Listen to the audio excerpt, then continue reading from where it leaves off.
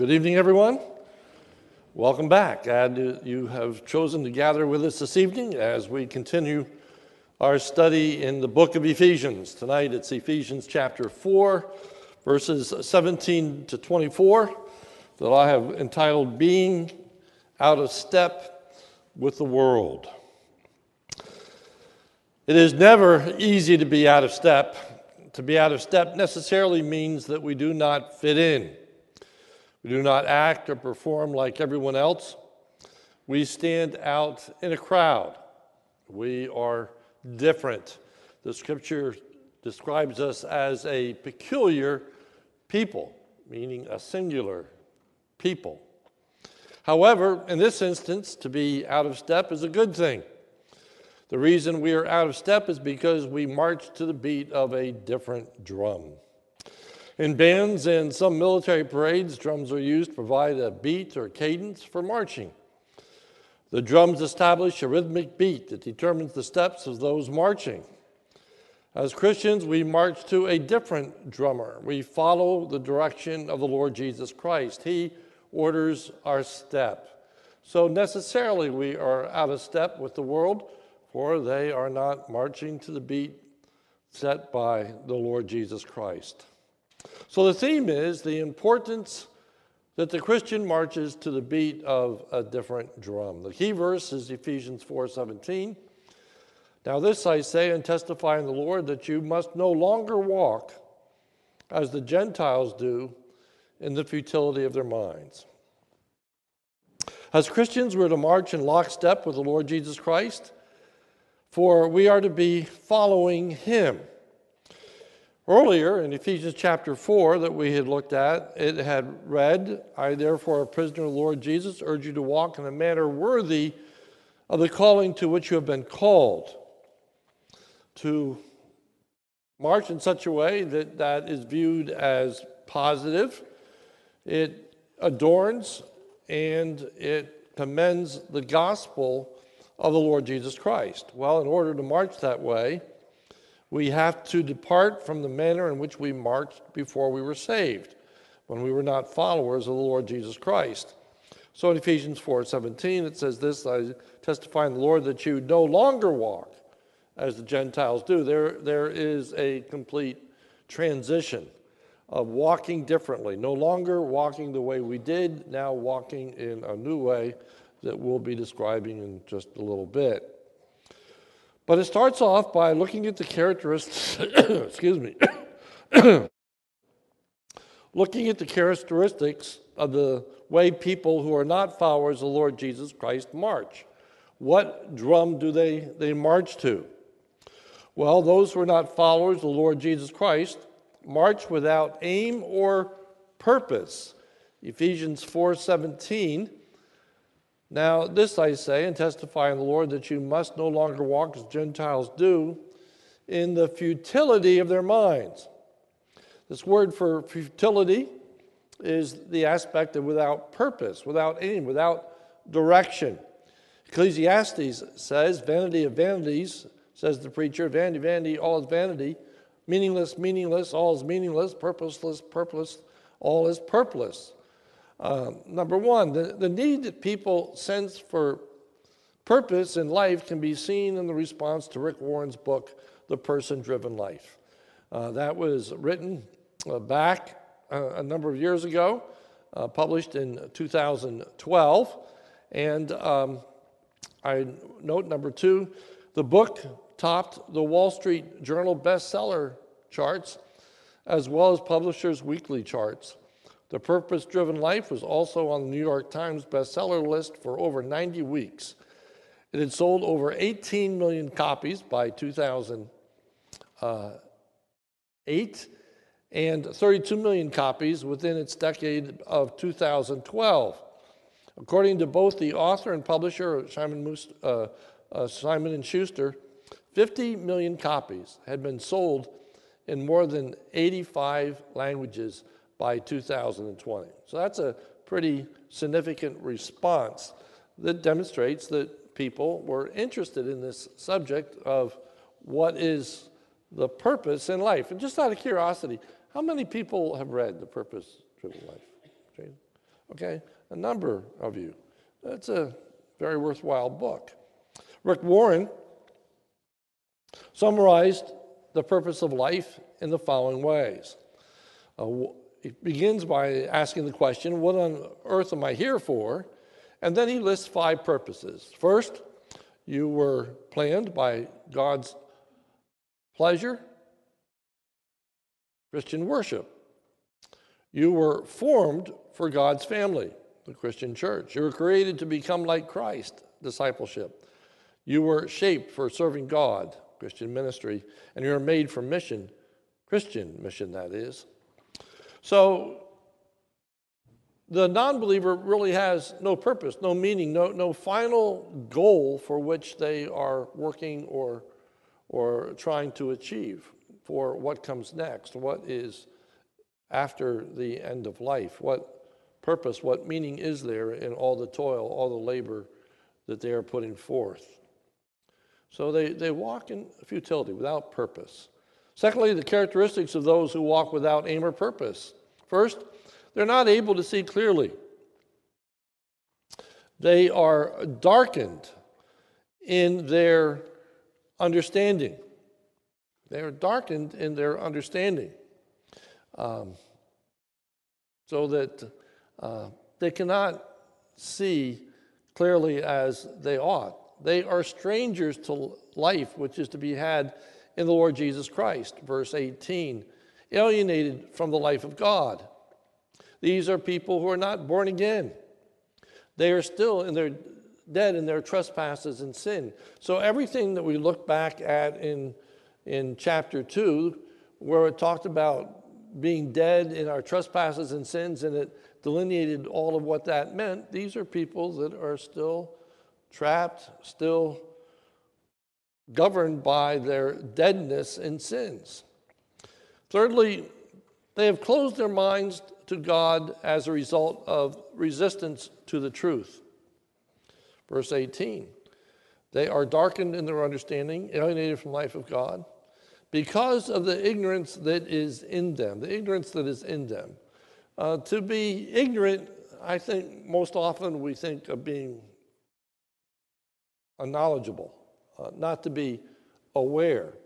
But the Greek word that is translated as ignorance into English has the sense of being self-delusional.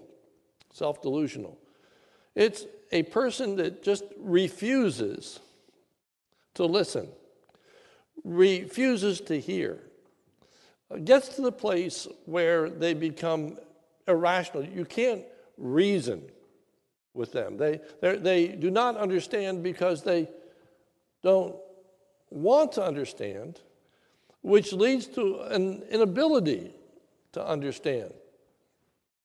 My father had Alzheimer's, as many of you know. Those of you who knew my father came to live with us. And he got to the place where he was extremely irrational. You couldn't reason with him. And he'd get up in the middle of the night, and one night he was walking around the house, and he was shooing, and he was yelling, kielbasi, etc. And I said, Dad, what are you doing? He said, I am putting the cows back in the barn. They got loose. I said, okay. I said, you go to bed, I'll take care of the cows. And he went back. There was no reasoning with him. You couldn't just say to him, well, there are no cows. He saw cows. He believed there were cows, and that's where his mind was, and he was made up, and there was really no ability to dissuade him of what he was self-deluded about. Well, in this text, these are people who are self-deluded. And as a result, they have persistently resisted God's truth that is revealed in nature, the conscience, and the Word of God. For it says, because the ignorance is in them, now here's the reason for the ignorance, it is due to their hardness of heart. They have become callous.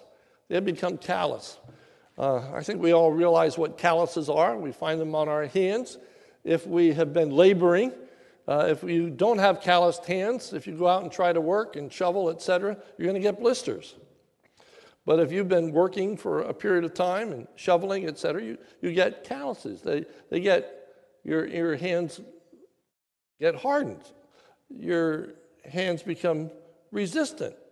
They're not going to blister by just doing some work, but now they're able to persist. They're able to continue on. Well, here it is in a negative sense. A person who constantly is resisting the truth gets hardened. They get calloused. They get to the place where that truth isn't going to permeate any longer. So the person who resists truth, whatever form that may be in, whether that be in the conscience that I have already referred to, or whether it be the Word of God, whatever source that truth is, if people just squash it, if they resist it, if they just deny it, eventually it's like water falling off the back of a duck. It just loses its impact. It loses its influence. And so here are people who, in essence, can't be reached because of the hardness of their hearts. And then, fifthly, they have replaced following God's truth with following their own sinful desires. You see, there's a downward progression to all of this. They have become callous and have given themselves up to sensuality. Given themselves up to sensuality. To give oneself up to is to live without moral restraint. They just let themselves go. They do not put any self-restrictions upon themselves. They give themselves over to this way of life. B, they're governed not by the truth, but their own sinful desires, which is depicted as sensuality. Just a reminder of what Paul writes in Ephesians chapter 2, and you were dead in the trespasses and sins in which you once walked, following the course of this world, following the prince of the power of the air, the spirit that is now at work in the sons of disobedience, among whom we all once lived, and now here it is for us.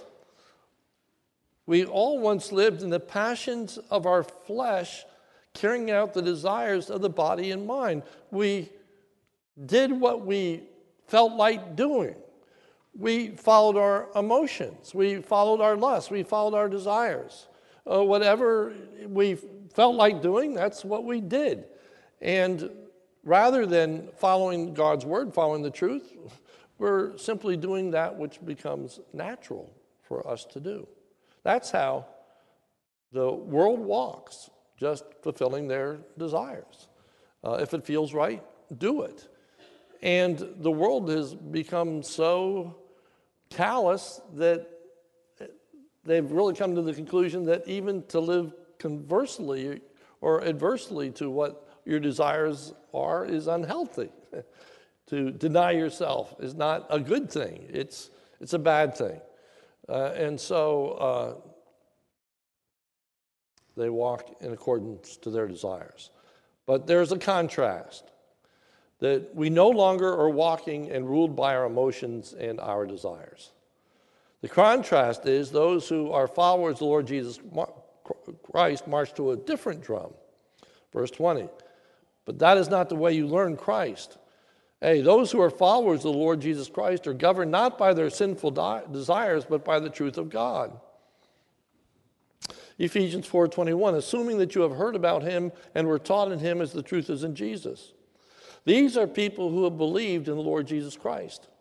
This phrase, assuming that you have heard about him, is more than just having an awareness of who Jesus is, but these are people who are paying attention. It's like a parent when they become frustrated and they become upset because their child isn't paying attention. They're trying to instruct them. They're rolling their eyes, that whole thing. And eventually you may get so frustrated that you may yell at them and say, "Do you hear me?" Well, obviously they hear you. You're yelling at the top of your lungs. What you're really saying is, are you paying attention? Are you grasping this? Are you soaking this in? Are you acknowledging what I'm saying to you? So it's assuming that you not only have an awareness of Christ, but you have come to place your faith in Christ, that you believe in him and that which you have heard about him. Secondly, these are people who've been instructed in the Word of God. For it says, and were taught in him. These are building on previous weeks. Till we all come to the unity of faith and the knowledge of the Son of God. I spoke on that. So got to realize we're just building and building and building as we work our way through Ephesians. And then thirdly, these are people who have committed themselves to the authority of the Lord Jesus Christ. For it says, as the truth is in Jesus. They have come to the conclusion that Jesus is the very source of truth. That what Jesus says is true. Jesus claimed for himself, I am the way, I am the truth, and I am the life. No man comes unto the Father but by me. These are people who have come to the realization that what Jesus said is true, that it's right, that we are not struggling with that, we're not fighting against that, we are not resisting that, we are not rejecting the authority of God or the Scriptures. And that's really what is foundational to our faith. The authority of God and the authority of his word, the Bible. That we take it as truth. Truth to live by. Truth that can be depended upon. Truth whose promises will be fulfilled. Truth whose assessment of our being, our character is correct. It's right. It is the truth of God's word that becomes foundational to our marching orders. B, followers of Christ are those who have committed themselves to a new way of living. They have committed themselves to a true and lasting repentance and departing from their old way of living, to put off your old self, which belongs to your former manner of life. The gospel is a gospel of repentance. It's a gospel of repentance. It is a recognition that we had been living our lives in disobedience to God, not caring about the things of God, following our own way, following our own desire. And to accept Christ as our Savior is to believe on him for the deliverance. Not only from the consequences of the sin of that behavior, but from the behavior itself. Knowing that that behavior is not only damnable for eternity, but that behavior is counterproductive. It's destructive to us. It is not that which brings pleasure. It is that which brings harm. And so there's a different view about life and about what is good in life and what is bad in life, what is pleasurable in life and what is destructive in life. Secondly, they have committed themselves not to follow march and step, drumbeat of their sinful desires, to put off the old self which belongs to your former manner of life and is corrupt through deceitful desires. You see, our desires, it says, are deceitful. That is that which by our natural inclination we think is to our benefit, to our help, is actually deceitful. It is really to our harm. It's to our detriment. Living a life of sin is not the good life. It's a life that's going to be filled with misery and heartache. And yet we have this desire to live that way. And unfortunately, as believers, not all of those desires are taken away. Now, some of those desires change, but every one of us in this room knows that there are points in time in which sinning looks like a nice thing to do, or we would never do it. There is an emotional response that we have. There is the lust of the eye. It's the pride of life. It's what sin has this tug upon our emotions and upon our desires. And the scripture says that we have to deal with that through the reasoning of our minds. B, instead, they have committed themselves to live in keeping with the teaching of the Word of God. Ephesians 4:23, and to be renewed in the spirit of your minds. So we find out that living the Christian life is a matter of the will.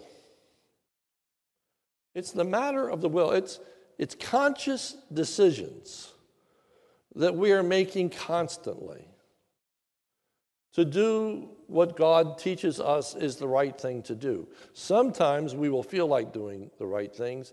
Sometimes we will not feel like doing the right things, but we do the right things because it's the right thing. We do the right things because it pleases and glorifies God.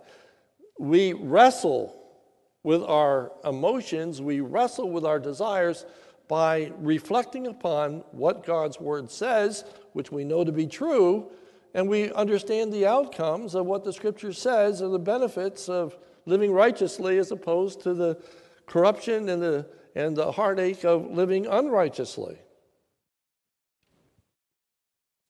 Paul writes in Romans chapter 12, I appeal to you, therefore, brothers, by the mercies of God, to present your bodies as a living sacrifice. It's to place our bodies on the altar, these desires, these emotions, holy, acceptable to God, which is spiritual worship. Do not be conformed to this world, this marching to this different drum that we've been talking about. Don't be conformed to the world. Don't let it press you in. We have a term that we refer to as peer pressure that teaches us that we should act and conduct ourselves in a certain way. So do not be conformed to this world, but be transformed. And now notice how that takes place by the renewal of your mind. That by testing, you may discern what is the will of God, what is good, acceptable, and perfect. So we are no longer just living out our emotions and our lusts, but instead, with a renewed mind, with a different way of thinking, accepting the authority of God and His Word, we are constantly testing. We're constantly analyzing our life by saying, but what does the Scripture say? And we don't just act as by impulse, but we act by the Word of God. Number 2, they have committed themselves to a whole new way of living. To put on the new self. To put on the new self. It is like a new set of clothes. And we change from dressing in one way to dressing in another way. And in this instance, it's unrighteously to dress righteously. A, there is a recognition that we have been created anew in the image of God. Originally, mankind was created in the image of God. Genesis 1:26. Then God said, let us make man in our image after our likeness.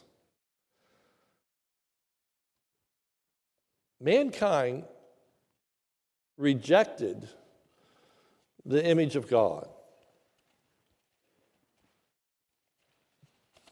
That's described in Romans chapter 1. For although they knew God, they did not honor Him as God or give thanks to Him.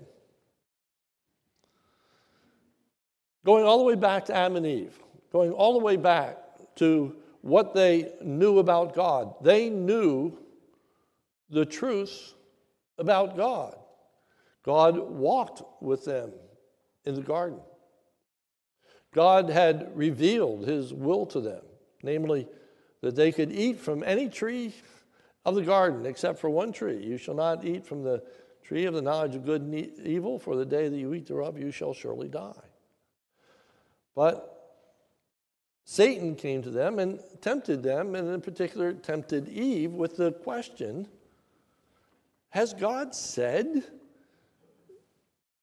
you shall not eat from the tree of the knowledge? Did God really say that? He's questioning the authority of God. And then there is the actual rejection. Satan says, you will not die. You will not die. That's not going to happen. That's not going to be the outcome. And then they cast aspersion on the person and character of God. For the evil one says, for he knows that the day that you eat thereof, that your eyes will be opened, and you will be able to discern between good and evil.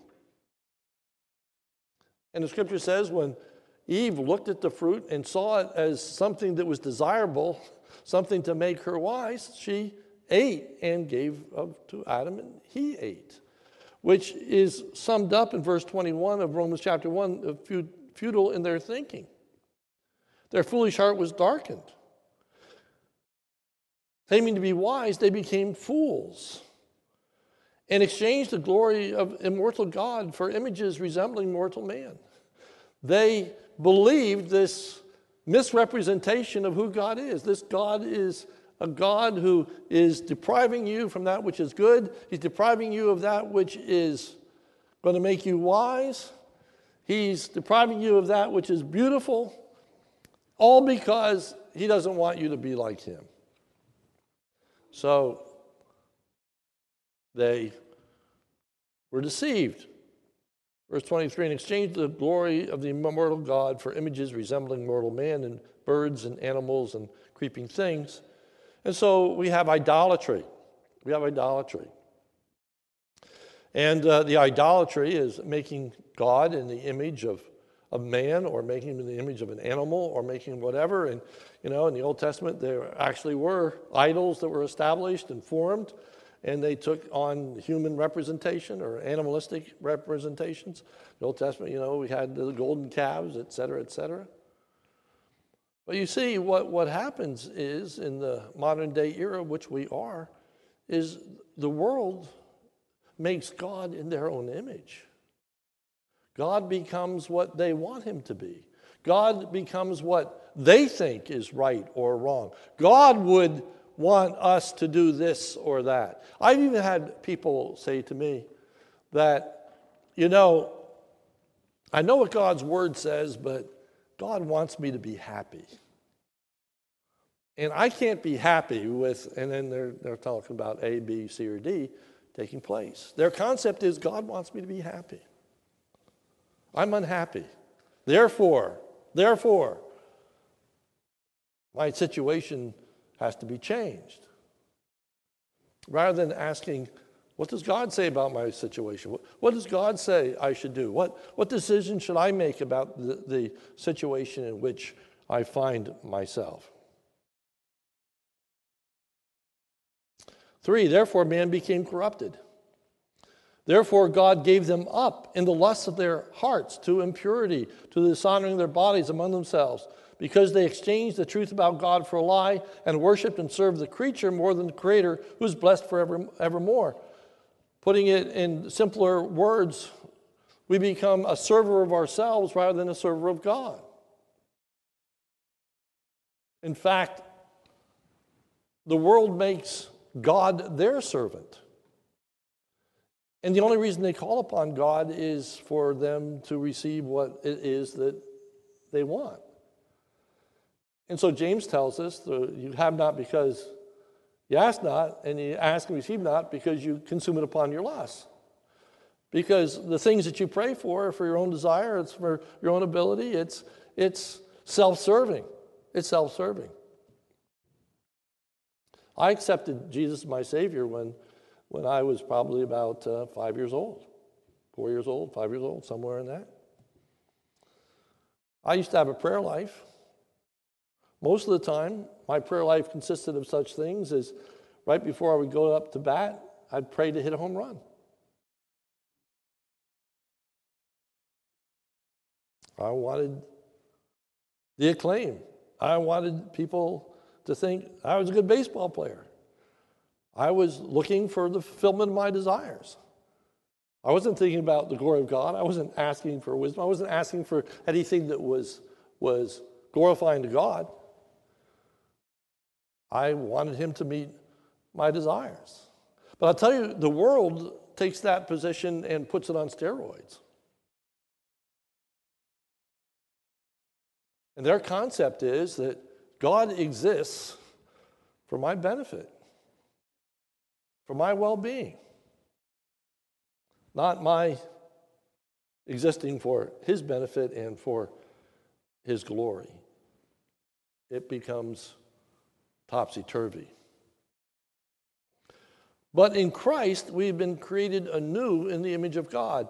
Ephesians 4:24, to put on the new self created after likeness of God. As believers, we're given a do-over. We get a true second chance. It is as though we have been created again. You see, there's this incredible transformation that takes place as we become believers in the Lord Jesus Christ. And the scripture labors to help us understand how dramatic that transition becomes. It is a total transformation that takes place, not just in our relationship to God, not just positionally, but subjectively as well.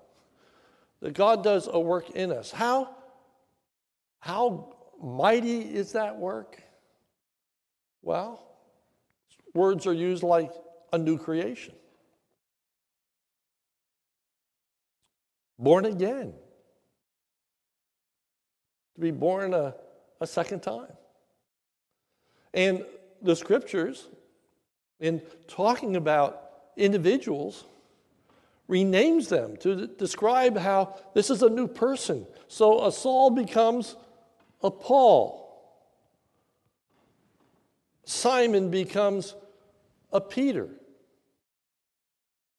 We become different people as a result of this incredible working of the Spirit of God in our hearts and minds, in transforming us, making us anew.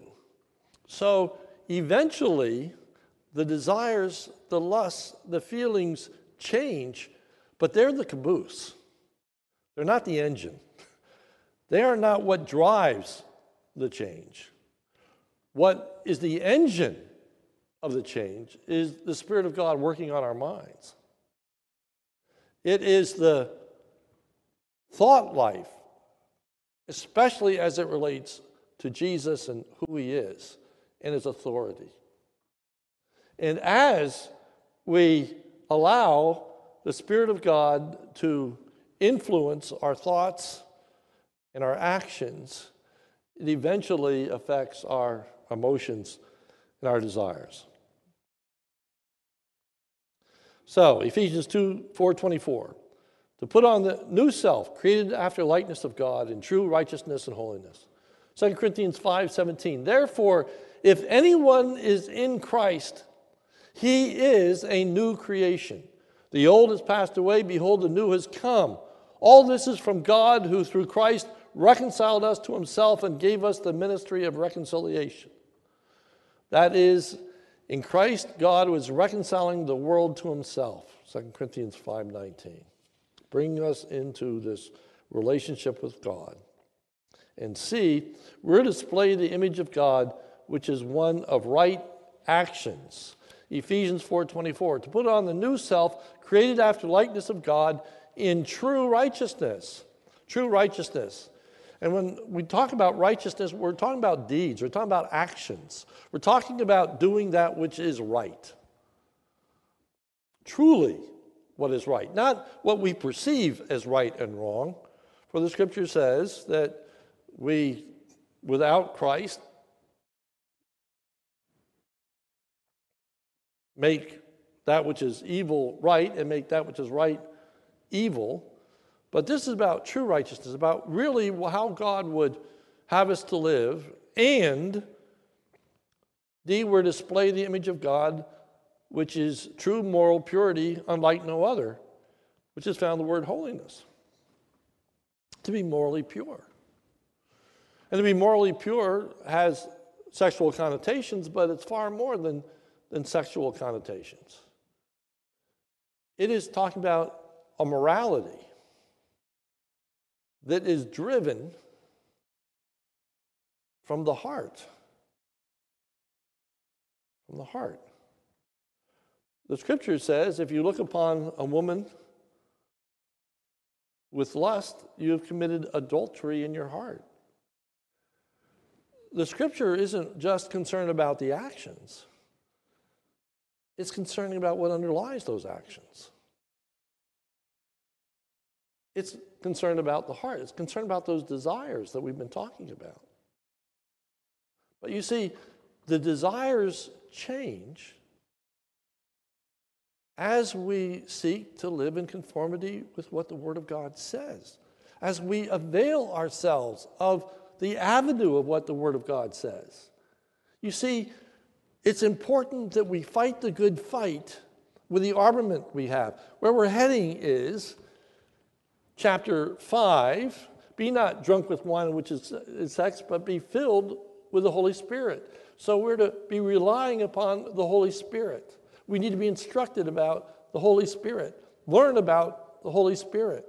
We get to the whole armament of God passage, taking upon yourselves the armor of God, and we will look at each piece of that armor. It is a conscious choice to be putting on the armor of God. As you get up and dress in the morning and you decide what you're going to wear, so too we have to decide each day how we're going to conduct ourselves, how we're going to respond to our wives, our children, our co-workers.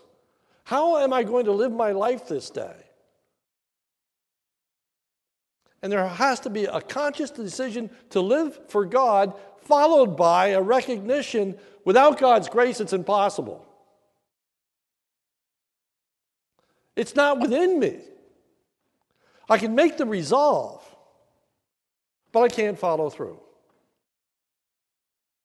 So the next step is to plead with God for His strength, for His changing my heart, changing my desire, reinforcing my commitment, renewing my mind, and allowing me to follow through on what the Word of God says about how I am to live for Him. Believing the Word of God, that will teach me, that will help me, that will enable me to live for Christ.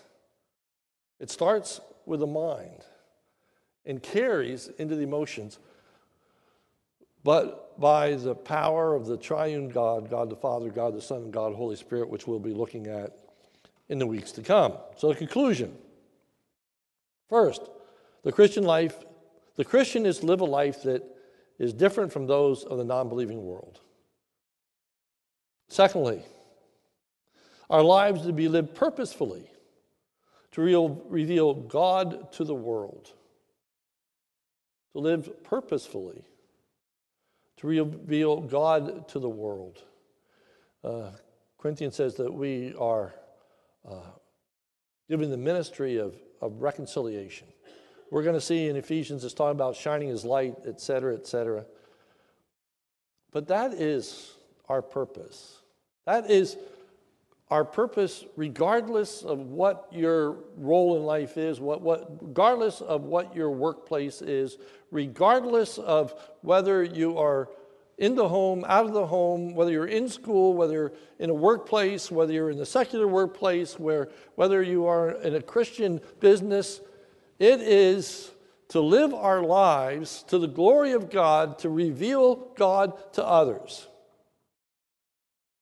That's what we're about. That's what we're about. And when we sin, we corrupt the image of God. We give people the wrong impression of what it is to be a Christian. We give people the wrong impression of what God is like. We misrepresent God every time we sin. Every time we make a righteous decision, We glorify God by pointing to God who makes only wise, good, holy, righteous decisions. So we are to reflect the person, the image of God. D, we are to do so to show the world the true image of God, a God who is righteous and holy. E, our lives would reflect the beauty and gloriousness of that image. You see, God's glory is a beautiful thing. It is to be admired. We should long to be in his presence because it's going to be an ideal situation. People should get a taste of that by being in our presence.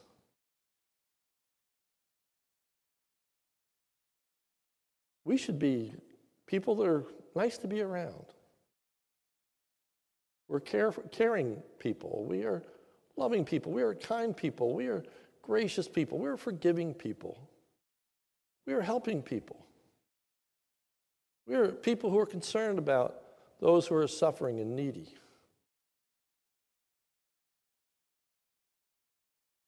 We are people who are better than their worldly friends, who fail them, who hurt them, who backstab them, who betray them, who are unfaithful to them. We're different. We march to a different drum. F, for that to happen, our understanding about God and ourselves must change. G, God must open our eyes to the truth of God. For our eyes to be truly opened, we must be given life from God. Again, we're building here. Remember the prayer of Ephesians 1. I pray that the eyes of their understanding may be enlightened, that they may know what is the hope of their calling, what are the riches of the glory of the inheritance of the saints, what is the exceeding greatness of his power towards us who believe. So the first step is praying that our eyes would be open, that we'd understand, that we would see, that we'd comprehend, that we'd believe, we'd have faith.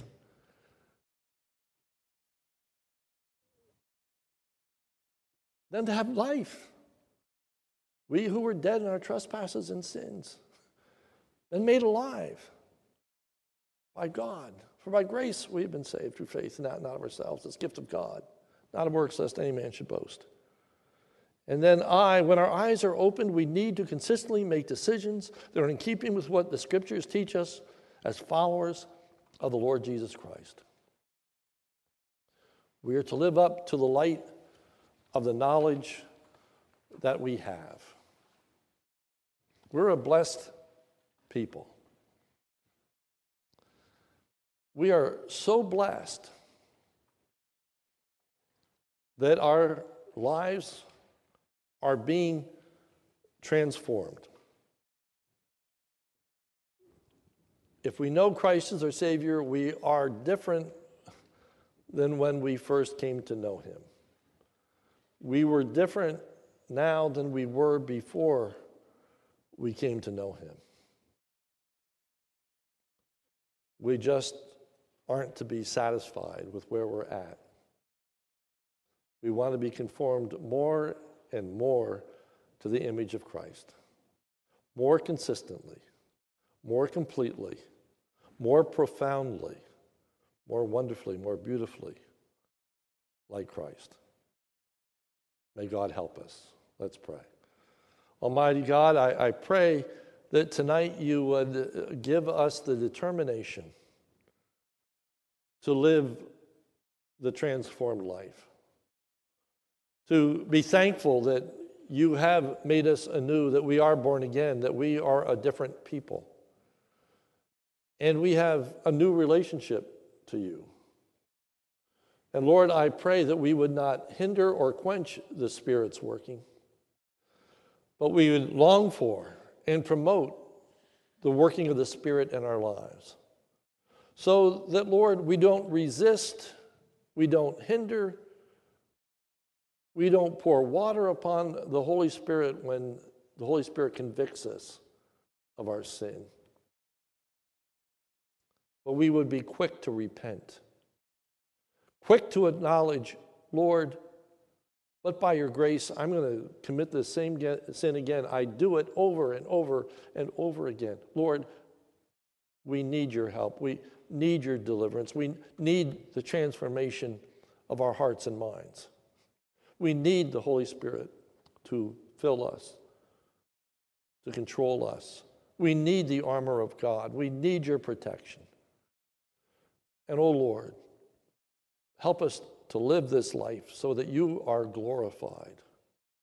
May you give each one of us purpose tonight and realize whatever our state of health, whatever our strengths or whatever our weaknesses, whatever our age or condition in life is, whatever our situation is, may we purpose to live this moment to your glory, walking in accordance with your word and not the dictates of the world and the flesh. For it's in Jesus' name we pray. Amen.